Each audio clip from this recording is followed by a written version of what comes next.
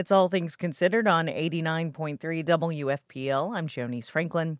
Last night, the Louisville Tea Party and a new conservative group called No Left Turn in Education held a forum on critical race theory. Activists are worried about how racism is discussed in the classroom, and they are making a number of claims about critical race theory, and not all of them are true.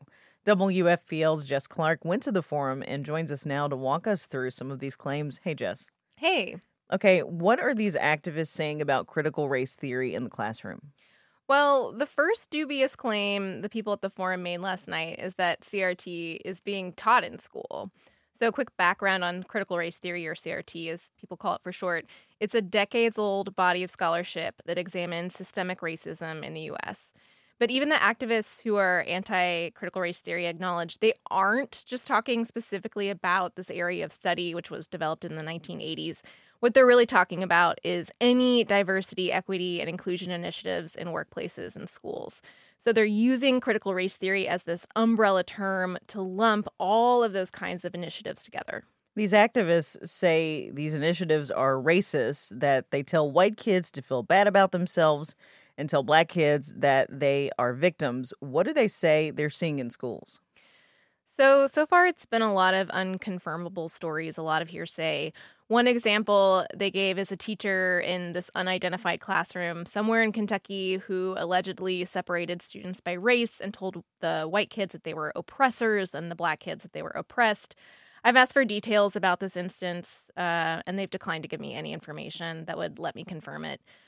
What teachers are doing, and what has been the target of some of these activists, are diversity, equity, and inclusion initiatives in schools. So incorporating equity into the curriculum. So teaching Black history better, or teaching history better. It's those types of things where schools are trying to make Black students and other students of color feel welcome in their schools with the goal of boosting achievement.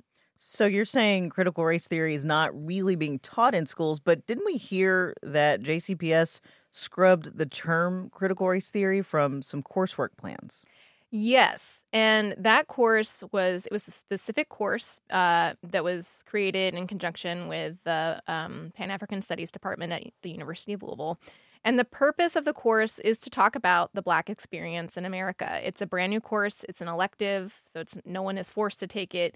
And it was created as part of this broader effort to boost inclusion, teach history better, and provide a curriculum that has more Black voices and teaches more about the Black experience, which is something that most people acknowledge has been left out of traditional coursework. And so as the national debate was taking off on critical race theory, JCPS went and took out references to that specific term in those guidance documents that were provided to teachers. And they left a note saying that they took it out because it was controversial and because people were using the term in ways that made it clear that they didn't understand it. So what other claims are the activists making about these initiatives and the curriculum? So one of the most common claims made about critical race theory is that it's simply Marxism by another name. And this one really gets people riled up.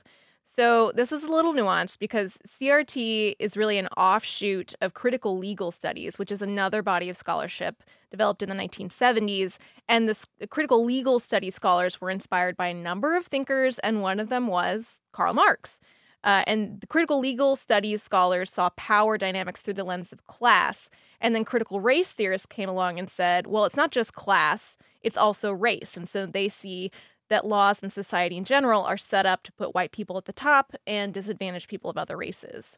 So scholars I've talked to have said that CRT doesn't really have that much to do with Marxism at all. They're not calling for the violent overthrow of the government, as some conservatives have claimed. They want to dismantle systemic racism. And in order to do that, you have to talk about it. Do you know what's going to happen next with this group of activists? They seem very set on running for school board and running for SBDM councils. So those are the school-based decision-making councils. And so one of the strategies that was strongly promoted at the forum was to get parents on these local school board decision-making councils so that they can control the curriculum and make sure that diversity, equity, and inclusion initiatives are not brought into the classroom. Okay, we'll have to leave it there. We've been speaking with WFPL education reporter Jess Clark. Jess, thank you. Thank you. It's All Things Considered on 89.3 WFPL.